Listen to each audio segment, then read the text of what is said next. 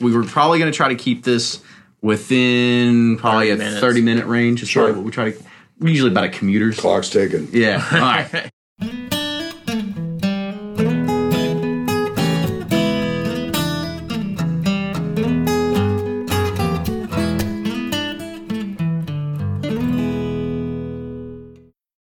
Ed Bly and Rising Tide Spirits are back again with a new release of Old Stubborn Bourbon.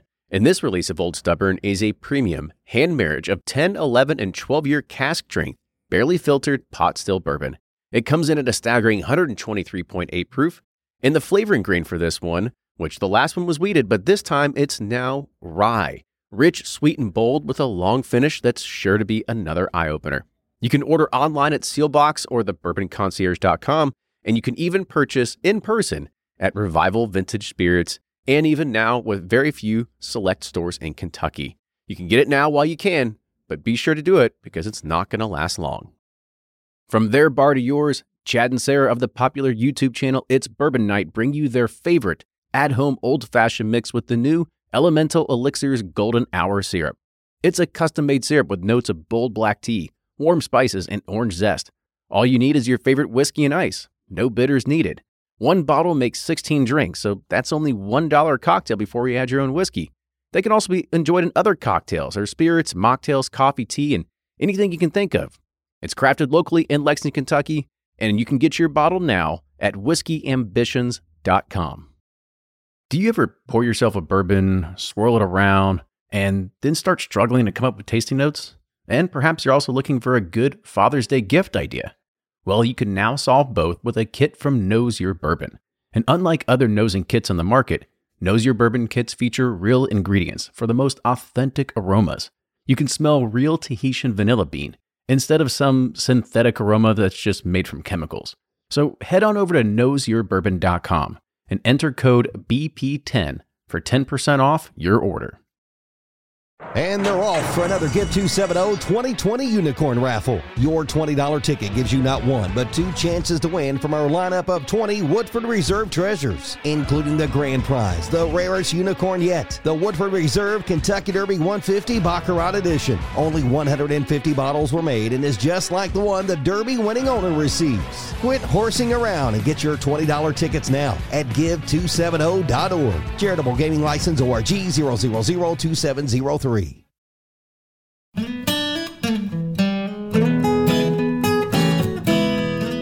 Bringing to you the best stories from icons in the bourbon industry, it's Bourbon Pursuit. Now here are your hosts, Ryan and Kenny. Welcome back to another episode of the Bourbon Pursuit podcast. My name is Kenny, your host, and I'm today also with my co-host, Ryan. How you doing today, man? Doing well. Just made the trip to Lawrenceburg. Really excited about this episode. Al and I have been talking. My grandfather worked here for Seagram's and Four Roses, so really cool to catch up, get the history behind, my grandfather Earl is a maintenance man, and it's been cool to listen to those stories, so I appreciate that. But really excited about this episode. So yeah, we are today sitting here with Al Young. For anybody that doesn't know Al Young, first, shame on you, because everybody should know Al. Al is the brand ambassador for Four Roses. He's also the local historian. He doesn't know just all about Four Roses history. He knows a lot of history about just a lot of bourbons in general. Maybe not everything about the history, but he's got that Four Roses part down pat, right? Let's say we got that. And so you've been around in bourbon for a long time. So I guess kind of give us your story, how you got into bourbon, way before Four Roses. Let's talk about your history and your past and what led you to the point that you are right now. Well, when I got out of graduate school, I taught for a year English in high school and realized that it wasn't really what I wanted to do. And I worked in public relations. We all kind of figure out that when you first graduate and you went to school for whatever major and then you just don't do that ever again. Exactly. If I'd known what Garrison Keillor was getting away with, I would have tried that, I think. But basically, I met a really lovely woman that I've been married to for almost 48 years now. And she said, you can't be in public relations all your life. You've got to think about making some money. And I thought, well, okay, I guess I better. So it helps. One of my friends in Louisville said, why don't you go out to Seagram's? They're hiring. And I thought, boy, that's work. I don't know if I can get away with that or not. So long story short, I went in as a management trainee in 1967 and thought I was only going to get a couple of years experience. And it stuck. And of course, it didn't hurt that I married that pretty woman. And we had 3 children almost out of the bat. 2 came quick and 1 waited 10 years to join us. But the whole point was I went in with the likes of Ova Haney and Ed Foote and some of these other folks that are legends in their own right now. And Jim Rutledge was there as well. He said he gave me my first tour, and he very well might have. He was at Seagram's in December, and I came in June. The same was in December of 66, and I came in June of 67. So I learned a little bit about everything throughout the company, and that was where the quality ethics started to stick. And then in about 1982, to round out my experience, they sent me to Four Roses, which at that time was called Oak Prentice, out here in Lawrenceburg. And when I came out here, Charlie Beam was the plant manager for this particular plant. And I learned a lot of things from Charlie and a lot more from the people that worked for me.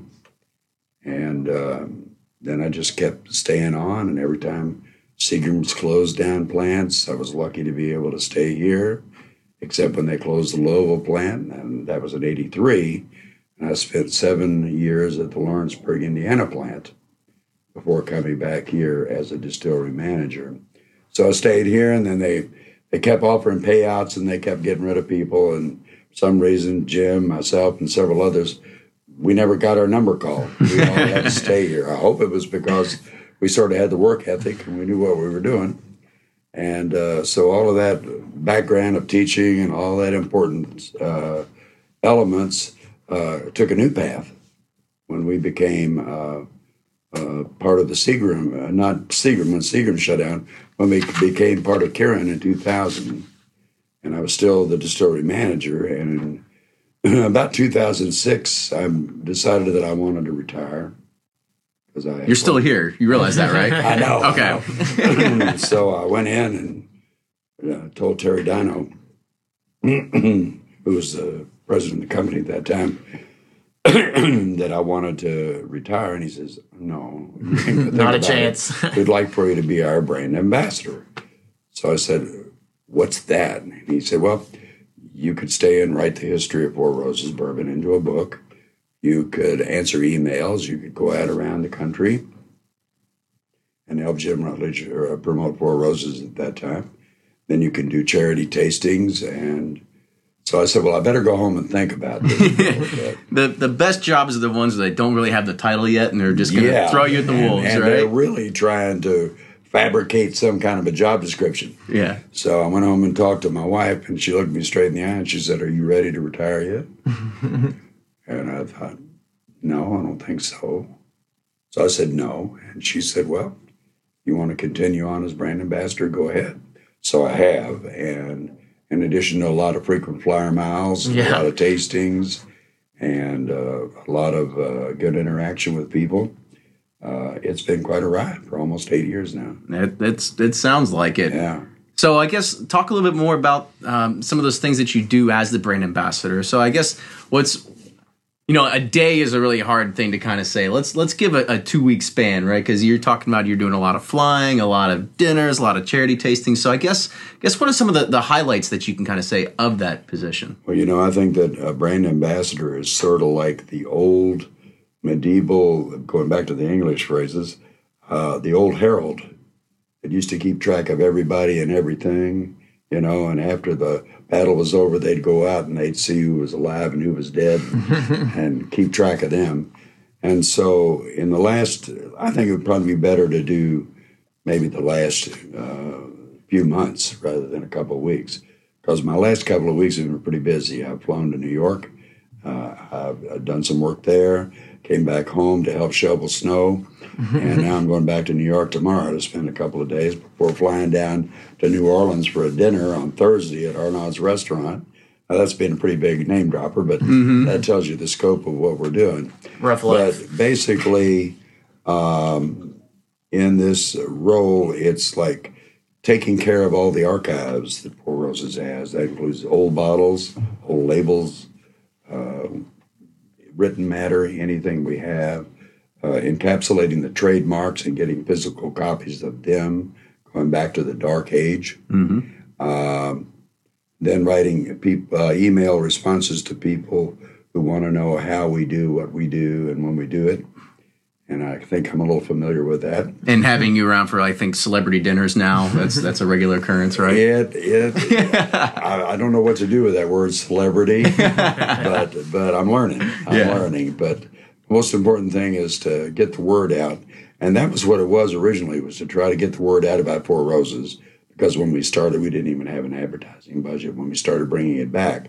So what we had to do was depend on the charity of friends, do dinners, do charity events, which we still do, and which I'm responsible for coordinating. And it's working out very well. Good. Having a good product helps also. Yes, that's the most important thing. You've asked about me and my job, so I told you. But the whole thing goes back to the quality emphasis of what's available in Four Roses to now, with 10 different bourbons, 2 mash bills, 5 yeasts. They're all on the website. You all can go visit that anytime you want to. But to have those 10 after they're aged out and to become flexible, to use all 10 in the yellow label, 4 of them in the small batch, of course only 1 in the single barrel. Now most distilleries, like, they won't give out their mash bills. They're kind of secretive, or like their yeast. But on your website, I noticed you kind of give out everything and all the information, which is kind of cool because you understand, like, what you're getting. Well, yes. Some of our critics say, why do you want to give out that much information? And my response is, if you had the proprietary yeast that we have, or if you had the water that we have right here in the Salt River, and the aging warehouses down at Cox's Creek to work with, then you could make whiskey like we do. But since you don't, you can't. Right. So I guess, going back to a little bit of your history, is there something that led you into the bourbon industry? Was it just like, I need a job, I need money, and then as the bourbon boom is what kind of kept you around really a lot in these past few years? Yes, it has, in a way. I tell you, here in Anderson County, where I finally bounced to after going to Indiana and being in the Louisville plant and so forth, it's an area that's rich in history. And I met a guy that kind of hangs out over at Wild Turkey. Yeah, I think we. And starts with a J, ends with an M-E? Yeah, okay. could be. And also a fellow by the name of Ernie Rippey. When I first came out here, he's deceased now, but Ernie Rippey was the runner of the Lawrenceburg Transfer Lines, and his family had owned where Wild Turkey is now. And Ova Haney, who had a profound sense of history, told me when I came out here, he said, if you like history, if Ernie Rippey ever comes by, you need to kind of go with him. I said, I have a job here, Ova. I've got to run. He said, I don't care. You need to go with him if it's a little while, an hour or so. We'll watch things for you. And he said, just go with him. So what I did was I went around in Anderson County, and he showed me the old foundations of old distilleries. He talked to me about some of the families that lived here and the things that they had done. And the history began to take over. In another way, Ernie's niece, Olivia, you all know Olivia, she used to work at Wild Turkey. She's a big person on history. Olivia called me one day and she said, Ernie's going to be speaking over at the library, and I wonder if you could come by. So I went over there, and he got up with folded notes and everything, and he said, I wanted to write some things before I die. After you get to be a certain age, you kind of think that's start worrying about that one foot in the grave scenario. Yeah, what are you going to do when you die? So he said, I wrote some things down here, and you can thank Al Young for this, because, well, if he hadn't got my interest renewed again, a lot of it would have been left. So he gave his speech, and I recorded everything, and I thought, this is what I want to do. I want to make sure that the stories get told. In fact, Bill Samuels and I were coming back from the Bourbon Compromise here a couple of weeks ago. And we had a really good visit together because we'd known a lot of the same people in Louisville and coming up, you know, on the Brownsboro Road area and everything. And finally, as we were bringing it to a close, I just looked at him and I said, Bill, who's going to be left to tell the stories? You know, we need to make sure that all of these are caught. And we got a lot of them in the KET film called The Bourbon Tales. And that was something I was really proud to be a part of, because we got a chance to interview some of the bourbon icons in the industry and ask them those questions that, you know, they ordinarily wouldn't be confronted with, and see what they come up with. It was good. Yeah, that was a great program. I thought it was really neat because you had everybody in one room. It seemed like all the master distillers and everyone in one room, kind of, you know, just going around answering each question. It was pretty cool. What other industry do you know where everybody can be mostly honest? Mostly Right, honest, exactly. and you got to think When it's they're together in a room, Yeah. with a camera and a microphone. and you're basically with your competitors, right? That's right. And That's everybody right. has, and that's one thing that we've always noticed when we're interviewing people. This industry is unlike any other, with the hospitality, with the kindness and words, and saying pretty much everybody's grown up as good friends. Everybody struggled through the same struggles in the the late '80s and all that kind of stuff, right? So everybody's kind of lived through that.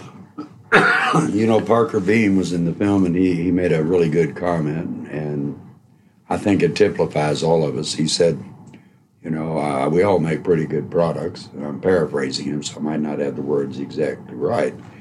But he said, we all think we make good products, but I've always thought mine was just a little bit better. That's funny. That's good.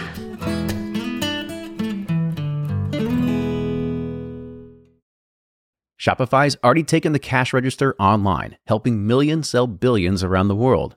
But did you know that Shopify can do the same thing at your retail store? Give your point of sale system a serious upgrade with Shopify.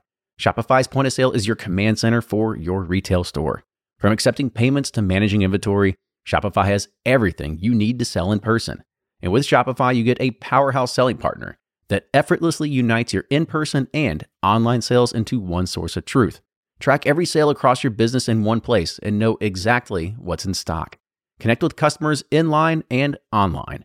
Shopify helps you drive store traffic with plug-and-play tools built for marketing campaigns, from TikTok to Instagram and beyond. And get hardware that fits your business.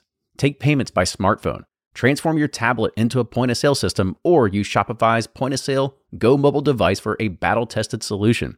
Plus, Shopify's award-winning 24/7 help is there to support your success every step of the way. Do retail right with Shopify. Sign up for a $1 per month trial period at shopify.com/bourbon, all lowercase, and go to shopify.com/bourbon to take your retail business to the next level today. Shopify.com/bourbon.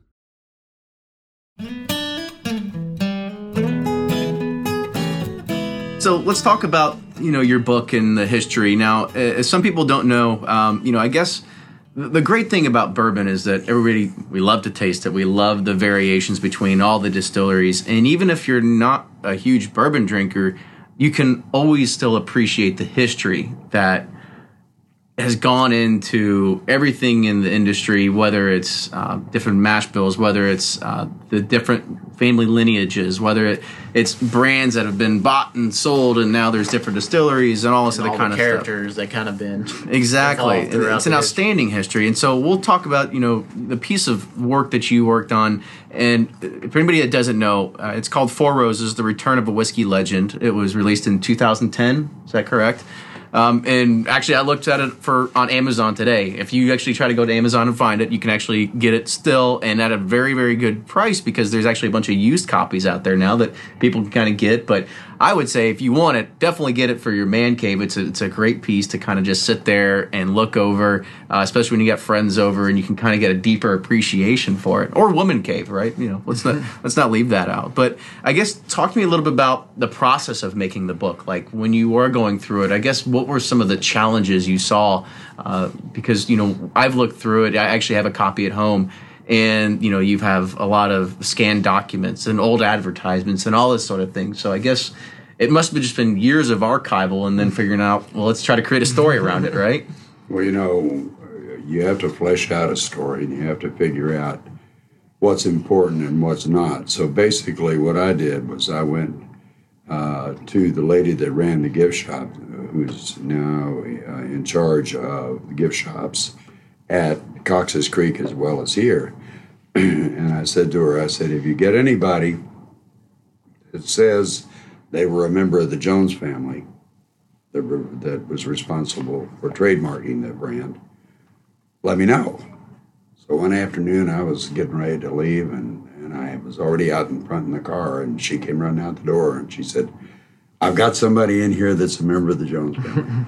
So I went in, and you got a couple questions you can ask, but you're kind of secret now, that kind of find out. And he answered the questions right, and he said, would you like to see some diary work that my relatives did about Four Roses? You're like jackpot. Would you like to see the Confederate papers for Warner Jones, Colonel Warner Jones? And I didn't even hesitate. I said, well, yeah. And so what developed there was a lifelong friendship with this fellow, who is a pediatrician in Louisville. And it just kept going from there to other places until I had a pretty good working knowledge of the Jones family and their involvement in Four Roses bourbon. And then, to be fair to the story, it was necessary to tell things about the Seagram years. So I had to go back and revisit all of that I knew about, and had to read a great number of books about that. And then, of course, I had to comb the archives and find out what I thought would just be the appropriate advertisements to go in the book. So I guess my wife would testify that I wrote a lot, drank a lot, and reread a lot before I finally came to what I had at the end. In fact, a good friend of mine, who was the history chair at Georgetown College, I shared my manuscript with him, and when I went out there, it was a huge thing. It was really big. And he said, after it was over, I did the thing that everybody falls into when you finish a term paper, when you finish a book, when you finish any long work, you say, what'd you think? And he said, it's great, but nobody will read it because it is too big. He says, I want you to take the manuscript, go back and think about it in terms of telling me a story like you would. So when I did, it all began to kind of pull together, and that's what the final That's what you have was. now. Yes. So let's talk a little bit about some of the history that's in the book. So, I've read the book before, so I kind of want to give some of our listeners a reason to go and buy it. So let's give them some teasers. So let's talk a little bit about, who was Paul Jones Jr., and I guess where did the brand name of Four Roses, that mystic and romantic name of it, really begin? Well, everybody has a legend about their brand. It just goes without saying, unless you're naming it after a specific person that can be documented, everybody's got to have a little Gitas to go with it. So basically, the Four Roses legend came about, we think, through Paul Jones Jr. It's probably fine-tuned by Irvin S. Cobb in the 1930s to make it more palatable. But basically, Paul Jones Jr. had first trademarked the brand in 1888, and the story went that he fell in love with a Southern Belle and offered her a proposal, and she said if she accepted, she would wear a corsage of 4 red roses to the ball. And so we think she did, and we think he named his whiskey after that event. So that legend is what we say, and that's what we're sticking with. Now, there are offshoots of that about the Victorian language of flowers and the fact that Four Roses is a pretty heartfelt expression of love and devotion. Whether that was part of that or not remains to be seen. I'm sure that Paul Jones knew about it. After Prohibition, and by the way, we did get sold during Prohibition for medicinal purposes only, of course. We became one of the best-known names in bourbon in the United States. So after Prohibition was repealed, I believe there were a number, I think I read somewhere where it's 2 out of every 4 drinks that were poured after Prohibition had Four Roses whiskey in it. I think one of the cool pictures, I think it's in the book too, is where it's in Times Square where you normally see like Coke or the NASDAQ feed. You had Four Roses back there. Yeah, that's pretty cool. We didn't Photoshop that in. Exactly. I mean, that sign did exist, and every once in a while, in fact, if I get some time this week while I'm in New York, I'm going to go out and take a look at where that sign hung at one time. But it was lighted. It grew rose bushes up on both sides of the sign that said Four Roses. That blinked on and off and said a truly great whiskey. That's neat. So let's talk a little bit about Four Roses, I guess, leading up to Prohibition. What was the state of the company at that time? Well, the state of the company was that at the very beginning it probably was a rectified whiskey. Up until the early 1900s and the Taft decision, that would have meant that you would have purchased whiskeys from small producers and you would have mingled them together to suit your taste and aroma to try to get some consistency in it if you were honorable. If you weren't, you got people's whiskey, and it didn't have to be that old either. It could be new make, and you put it in with some caramel and some shoe polish and some other disgusting Give it that stuff. color to just whatever it is, yeah. And you would attempt to hawk that out to the public. And so Taft got fed up with that and we had to have a definition that eventually came out to be the standards of identity. So he wrote this decision that kind of said what whiskey was, what bourbon was. I mean, you could still pawn stuff off on people that wasn't aged whiskey, but it had to be clarified as to what it was. Mm-hmm. That was to try to save a lot of people grief. Mm-hmm. And maybe some rock gut stomachs. Right, or death in some cases. Yes. So we have a bottle in our collection from that, from right after that period during Prohibition that's in the book too. And the prescription's on the bottle, and it says, take 2 ounces in hot water, but it doesn't say how often. So I guess that's a good lead up to during Prohibition. In the book, it talks about, the Frankfurt Distillery Company was actually purchased by the Joneses, and that was basically, they did that to get the license to be able to sell medicinal whiskey at that time.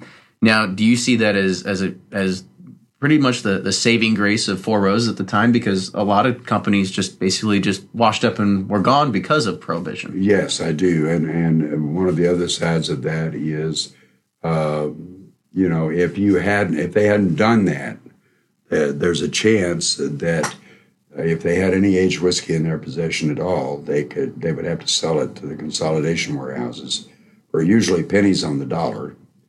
And they didn't want to do that. They wanted to keep living in the manner to which they had grown accustomed. So they didn't mind buying Frankfurt to get that license to sell the brand name Four Roses during Prohibition. So I guess before then, the Frankfurt Distilling Company and Four Roses, I mean, they were 2 separate entities, 2 separate, or I guess whiskeys really at the time, right? So that was really the marriage of the two. And then so at what point was the Frankfurt Distillery Company kind of started to, I guess, move away from the picture, and Four Roses really emerged as the, I don't want to say superior product, but it emerged as the product of choice between that merger? Probably would have been after Prohibition, when the Paul Jones Company moved to Louisville and made their a business off of Dixie Highway, 18th Street, and built a distillery out there to make their own. Gotcha. So I guess then we'll talk maybe into the more later years. So the transition from the Joneses to Seagram's. So that was in the mid-'70s, early 70s? Is that kind of Well, actually, it was a long time before that. 1941. 40s? Okay. 1941, Lawrence Laval Jones, who was the nephew of Paul Jones Jr., died. And nobody in the Jones family wanted to continue the Frankfurt distilleries under their care and supervision. So they sold it to Seagram's. And Seagram's got about 20 million gallons of aged whiskey in the warehouses that they could use for their blends. Seagram's at that time was run by Sam Brotman, and Sam Brotman needed that aged whiskey to support his blends. So he thought the war was going to go on forever. Of course, it ended quickly in 1945. Not too quick for a lot of dead soldiers, unfortunately. But 1945, so he was stuck with all of this bourbon and began to make plans to change Four Roses to a blend of whiskeys or a spirits blend, and then eventually ended up with still more bourbon left over and decided to go to export market with it. So I guess, what do you think was the big reasoning behind taking Four Roses from a straight? Actually, even before then, the Seagrams bought Frankfurt for, I think it was like 40 or 42 million at the time, which was roughly maybe a good deal at the time, right? Oh yeah, yeah. And so he ended up turning the bourbon into a blended whiskey, and that's kind of what went to market. Well, the important thing is to remember that he didn't turn the bourbon into a blended whiskey. With no offense, right? He changed the characteristics of the label and the trademark. Gotcha. So he was still making Four Roses bourbon, but he was also selling it as a blended whiskey in the United States. He was selling it as a bourbon overseas. Mm-hmm. Gotcha.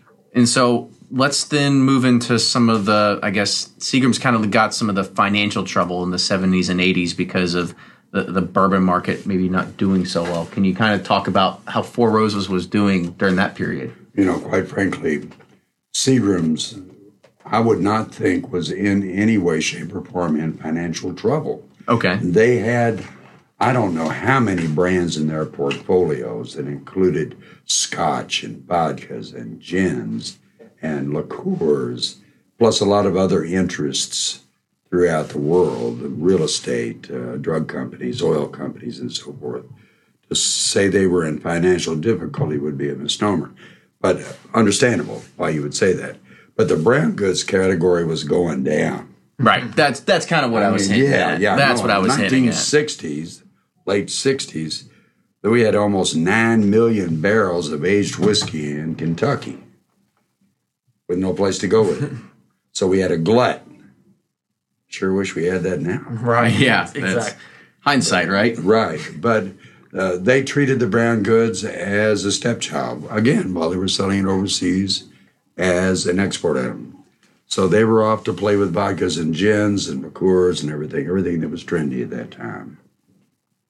So then now I guess Four Roses switched hands again. So let's talk about the current state of Four Roses, right? Well, so in 1971 with Seagram's, we formed a business partnership with the Kirin Brewery in Japan.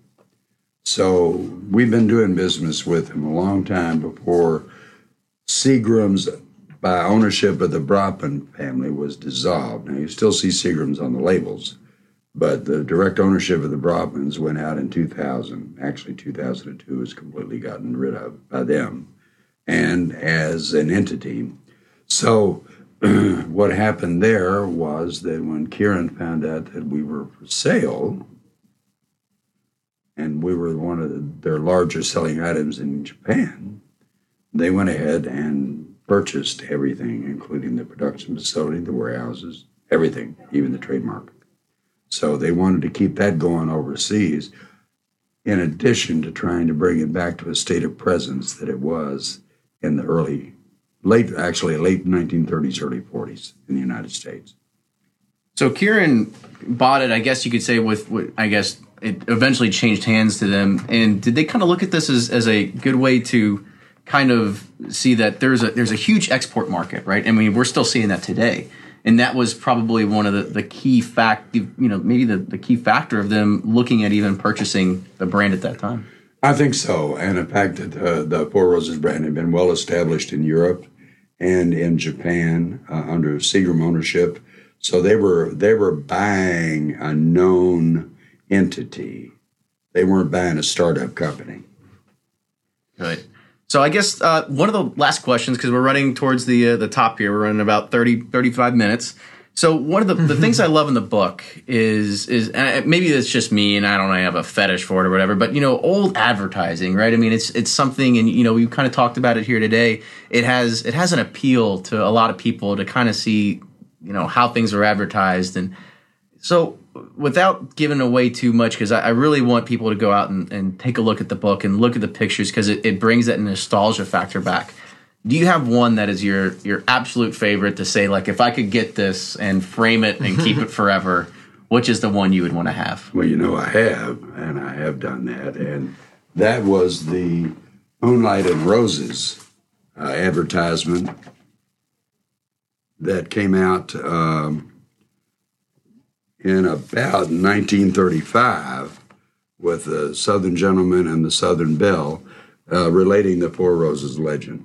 To me, that just says it all. It's perfect. Yep. There have been a lot of other good ads, like the Cake of Ice ad, that touted the fact that they froze roses in a cake of ice and melted on the way to the retailer. So, I mean, there are lots of things like that. But to me, I think that influence right after the repeal of Prohibition with the Southern Belle and the Southern Gentleman is what I like to put on my wall. Awesome. Well, that's fantastic. Well, Al, thank you very much for your time You're today. very welcome. We definitely appreciate you coming on and telling us these great stories of bourbon lore, right? Right. So if you like the show, you like what you're listening, make sure you subscribe to us on iTunes. Also, make sure you follow us on Twitter at Bourbon Pursuit. Like us on Instagram as well at Bourbon Pursuit. Yeah, and any suggestions, feedback, comments, we appreciate it. Al, thanks again. That was really great info. Love the stories. So hope you all enjoy it, and we'll see you next time.